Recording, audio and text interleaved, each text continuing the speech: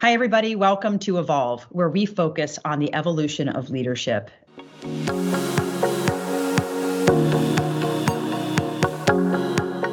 And I'm excited to have Michael King here with us today. Michael, do you mind introducing yourself and your company? Yeah, absolutely. I am the founder and CEO of Teams.COACH.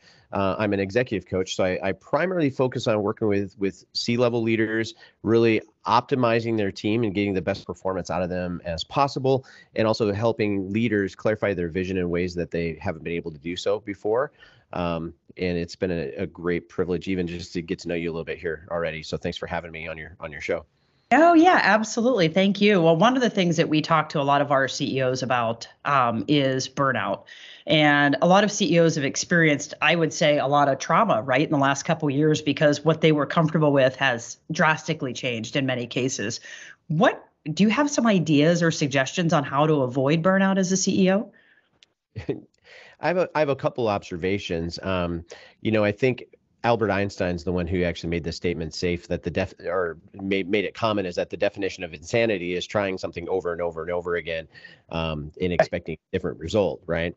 Exactly. And as we've come through these last few years, I think innovation and ingenuity it causes a C-level leader to take on unprecedented pressure for them to do something different and maybe even get different results out of what the environments are allowing us to be a part of right now. The number one thing, though, that leads a CEO or any leader periodically to the levels of burnout is really the idea of exerting a significant amount of energy on anything at all and not getting anything in return. That's a pretty big deal. So I'd say the number one thing is that whatever we're putting our energy towards, we have to know that we're going to get some sort of return on that as long as it's reasonable. And so our expectations are in the pocket. But the second question, maybe that I'd even just bounce back to you, in your space that you've led in, is that I see leaders burning out significantly more than ever now is because they're wanting things that should have never been theirs in the first place. Right? Very, very true. Right. They're wanting things today that really they never had before, and they're kind of being unrealistic. Yeah, absolutely. And what ends up, so there's this thing to where when we go from our vision and our mission, so vision is what we see. And I think, again, when it comes to being a C-level leader, it's not optional for you to have a vision. Like it's, if anything, Better. being a chief visionary or a secondary visionary officer within your organization, it's absolutely mandatory. But knowing what is yours and what should be yours is really key. So the idea of vision and mission. So vision, what is it that we see? Mission, what do we do? But then our values and the construct of our convictions and who we are as an organization, making sure that that is first and foremost established and it's foundational. That's a really big thing. What ends up happening when a leader doesn't necessarily have a strong vision is they start looking at everybody else's vision.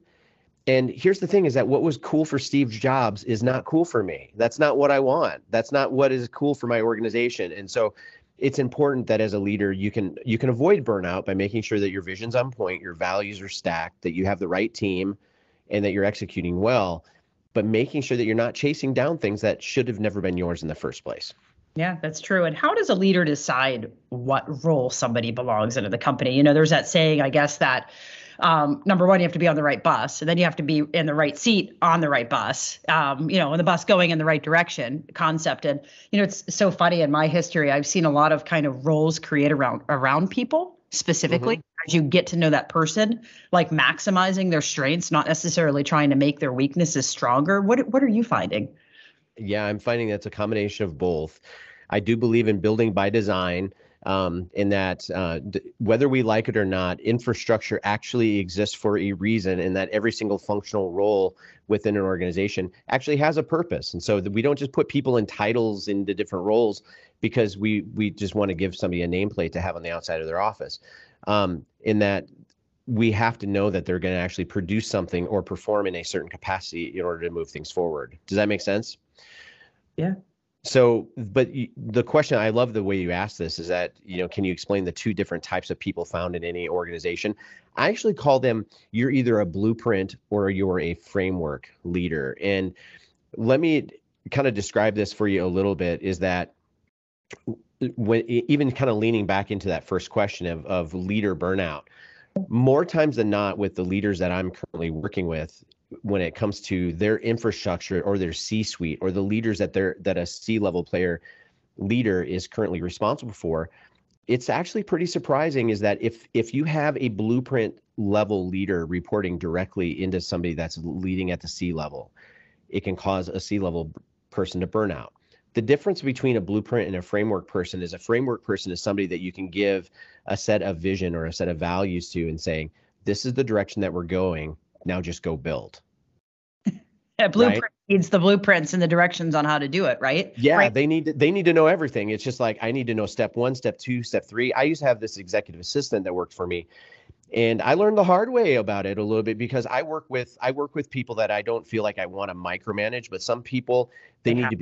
they have to have specific instructions, not necessarily micromanagement because that's a culture thing, but they need to have the playbook. They have to know exactly what is going to take place. And so this person that worked for me, they actually had to have a script. So when they were calling the venues that I was going to speak at, or when they were working on my travel schedule, they needed to know exactly what to do every 15 minutes of their day. And it eventually exhausted me Of course. because I ended up having to do the work in the first place, right? Um, so that's where the two different types of leaders, blueprint, framework. Right. Put your framework people at higher levels within your organization in which they can actually see the vision, they have some buy-in with the values, and then they get to build out your systems and your strategies for your blueprint players so the senior leaders don't have to. Yeah. That's really key. Yeah, I find that the blueprint leaders have a hard time leading the charge because they can't. And it's not that they don't, they are the ones that make it all happen and kind of put the pieces together, but they can't see that big picture and how to get from A to Z. And I've learned at least that we always have a mixture of both because I think you need both to be successful, but without those, you can't do it with just blueprints. You can't, in you may have heard this before as well, but when I'm working with a team, I can quickly kind of discern who the leaders are and who the talent is. Sometimes you have both. Yeah. Sometimes you have people that are like, you know what? I'm also talent. I'm also leadership. Let's rock. Let's go. But more times than not, we get tempted by the shiny object because we see somebody performing in a specific role. This is the same the age old story of the person that's phenomenal in sales and they're a rock star on your sales team. Doesn't necessarily mean that they're going to be an amazing sales manager. No. Right? And sometimes they're the worst sales manager. My son's on the professional tennis circuit for juniors. And what I found is a lot of times you judge coaches by their record, right? How did they perform? But actually, some of the best coaches actually weren't successful players.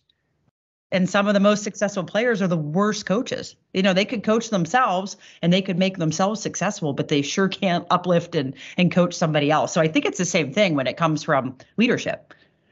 Oh, and I mean, you're talking. So I'm based out of Omaha, Nebraska.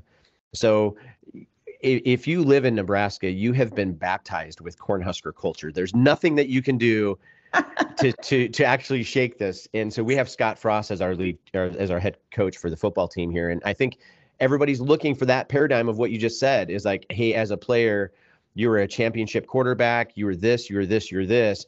Okay, well, this is your first head coach job. Let's see what you have to do. Well, we're 4 seasons in, and so far it's the worst in the history of Cornhusker football. So we'll see how that plays out. Well, I'll have to follow it from afar. So let's talk about the CEO and how does kind of that blueprint person and that framework person affect the CEO? Because you have this leader, I guess in a lot of ways, does it depend what type of CEO they are?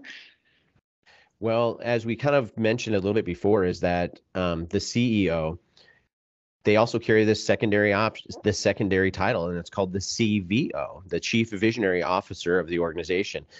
As I'm coaching CEOs from everything from startups all the way to Fortune 500, what we're really looking at is what can I do and what can I do to help partner with a C-level leader to make sure that vision and future capacity becomes their number one bandwidth occupier. So, if I can get a C-level leader to be thinking 40% of everything that they're doing is thinking about what the future looks like, then I know that we're going to win.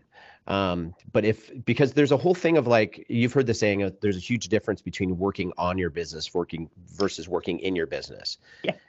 CEOs need to be consistently working on it, where their team needs to be a little bit more, I guess, more functional in actually making the machine work. So that's the type of impact that these types of players will have. Like if you surround yourself with framework leaders, people that you can trust, they're self-starters, and having reasonable expectations too around this, by the way. So I don't know if you're familiar with the Enneagram and things like that, but I have a whole thoughts on Enneagrams and what makes really great C-level leaders as I've worked with players within C-level teams. But opening up the bandwidth of the CEO, it is absolutely essential in today's market space in order for that company to find success. Otherwise, the CEO will burn out. Yeah, no, it makes a lot of sense. And what mistakes do you see leaders making right now? Having unreasonable expectations on the people that are on their team. As we're moving into 2022 and beyond, well, we are in 2022, but what we've seen is this, like, you've heard this term, I think it's called the great resignation. Yep. Type of thing. I think Forbes just came out with a report that said that in the next 5 years, 87% of all employment spaces will have work at home options. Within the next 5 years, that's huge. So having reasonable expectations on the people that are currently on your team and knowing who they are. So raising the level of emotional intelligence within your organization is absolutely mandatory. So knowing your temperament, knowing expectations that you can have on specific players on your team, and making sure that they're getting the right seats on the right bus in the first place would definitely help, which is what I do. But typically when we end up coming in and doing this organizational audit and finding out, okay, do you actually have realistic expectations on the people that are leading the charge for you in the first place? You would be surprised at how many times that the expectations, they are so far off, and this is what's causing the chaos in the first place. Right. Now, what accommodation should leaders be making right now? I mean, obviously, you mentioned the concept of work from home. You mentioned having realistic expectations. Is something, and I think it's all your perspective, right? Like, I think I set reasonable expectations for everybody, but maybe I don't. And is that kind of where the concept of why it's important to have a coach, why it's important to have mentors, to run those ideas past them, to make sure you're not, just being unreasonable. Yes, absolutely. I think when it comes to making sure that you create opportunities for the cream to rise to the top and create everybody to, well, first and foremost, having realistic expectations for the people that are on your teams. It actually means that at some point in time that you kind of have to hit a reset if you might have felt like maybe your expectations were off in the first place. Mm-hmm. So backing up from your organization a little bit, going back to, building by design and reverse engineering your vision a bit, skill sets that you currently have on your team that you didn't ask for in the first place, understanding that those things could actually be assets that you just weren't aware of that you had in the first place. So being flexible with some of the products and services and the way that you provide things, as long as it's a reflection of your vision and your values, you're good to go. But man, you're talking about getting some extra life out of the people that are on your team by allowing them to use something within your organization that they're already great at, but maybe it wasn't a part of their original job description in the first place. Having that type of flexibility and to adjust in the middle of the game is absolutely crucial. Right. No, that makes sense. And how do you see leadership styles evolving? This is huge. So, when we think about 4 different styles of leadership that have been like our main things. And these are things that I've even studied all the way going back to my master's programming. We're talking about transformational leaders. We have charismatic, we have transactional. What's the 4th one? Charismatic. So charismatic, transformational, transactional, and servant leadership. Yep. So these are the ones to where all of a sudden, the one thing that I have noticed a lot is that the ones that are evolving is that charismatic and transactional leaders, they are becoming, they used to be the golden tickets. They used to be, and if you followed me at all, you've heard me talk about this idea that credibility is the new charisma. And what you're seeing is this mass effect of saying people being absolutely destroyed and not interested in charismatic leadership or transactional leadership. These are the two styles to where it's just like when it comes to being in a workspace, more times than not, and you'll see this the number one thing when over 7,000 different employees surveyed last year, the number one thing that they said that they valued most was just knowing that they actually mattered to their direct report. A massive thing. So that tells me that transactional and servant leadership, that these are on the rise, or I'm sorry, transformational leadership and servant leadership, that these things are on the rise, and knowing kind of how to make sure that you can move your teams forward with a high levels of emotional intelligence, absolutely crucial. One of the biggest recommendations to me, and it was in the last couple of months, was you can't just any longer go up to somebody and say, "How are you today?" You actually need to say, "How are you feeling today?" And I kind of found that to be really interesting, because I started to ask myself, am I now becoming a mental health therapist? But I think in many cases, leadership, we are, without even realizing it has to be a personal connection. It can't just be, "Hey, how are you, Bob?" Right? I mean, Bob doesn't really think you care about him. Yeah, that's true. I right outside my office here, every single day when I come up here to my office, there's this guy that walks down the hallway, and he walks by me every day, and he's just like, "How you doing?" And then I'll usually try to respond and give him a real answer, but he just keeps walking, down his Doesn't path. But want you to respond because he doesn't stop. no, he doesn't. So, But he feels like he's making a difference. He's feeling like he's saying the right things, but it's no different than asking your friend who's going through a really hard time, "Hey, let me know how I can help you," instead of just showing up at your friend's door ready to help, right? If you ask somebody, they're not going to come back to you and say, "Hey, yeah, I'm going through this horrible time right now. You can, come help with my dogs." Show up, right? You have to show up. And that's what I don't think has ever happened. That is key to today. It's yeah. have to do more. Well, and that's where, so I remember sitting in a boardroom with a high level team, and noticing that this was a massive white room, right? And so all the way around the top of the wall were in big black bold letters were their organizational values, So authenticity, transparency, all these things were written out. And then there was one statement at the very, very end of this that said, "This is not my job, is something we will never say." Like, out of everything that was on the wall, that was the biggest, most bold statement that was there. And I remember feeling like, as I'm working with this executive, going, there's a difference between real values and aspirational values. I can promise you that was aspirational. That was not a real value of that team. At some point in time, somebody actually said to that C-level leader, "I'm sorry, I'm not going to go out and help you with that, because that's just not my job." Right? And I think that's where sometimes that we try to maybe even aspirationally declare values about our organization, because everybody would love to be able to have their value systems and everything branded so nice, like Apple, think different, or thinking differently, or whatever, or Chick-fil-A, or whatever it is. But when it comes down to it, if your values don't actually represent the behaviors that exist within your team, you are losing credibility by the moment. Yeah. So making sure that you're able to pause, like what you just mentioned now, is even talking about the guy that's walking down my hallway, or showing up to somebody's doorstep and actually behaving in a way to where you've showed up to help. If you're not actually building your value construct that reflects reality, then you might want to actually pause yourself and go, okay, how do I change my behaviors to reflect the things that I truly want to build?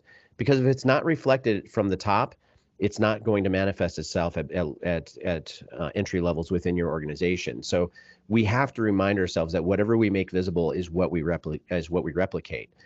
That's a huge thing.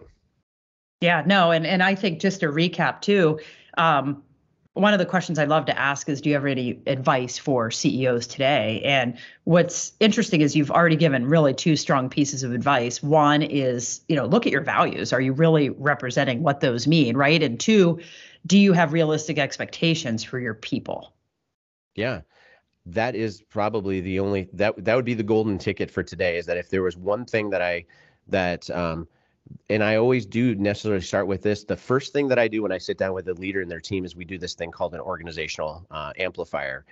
And it's this survey that includes the Enneagram, but also includes some really key important questions to find out, is this organization truly who they think they are? And I think that's the golden ticket on this, like having realistic expectations for your team, and then also make sure that your values, they actually represent who you truly believe that you are. If they aren't, make some changes, make some big swings. Because right now you actually have permission to make changes. I don't know if you're going to have that permission in 5 years.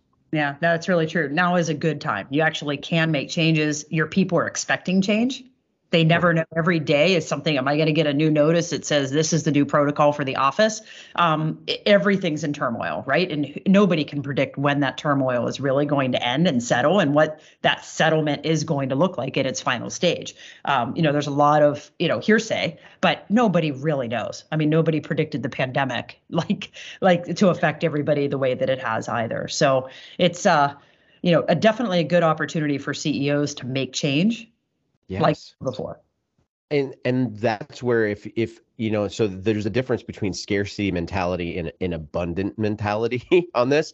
Yeah. And here's what I would say is that it doesn't matter whether you're, a Fortune 50 or whether you're Fortune 500 or whether you're entrepreneur or startup or whatnot.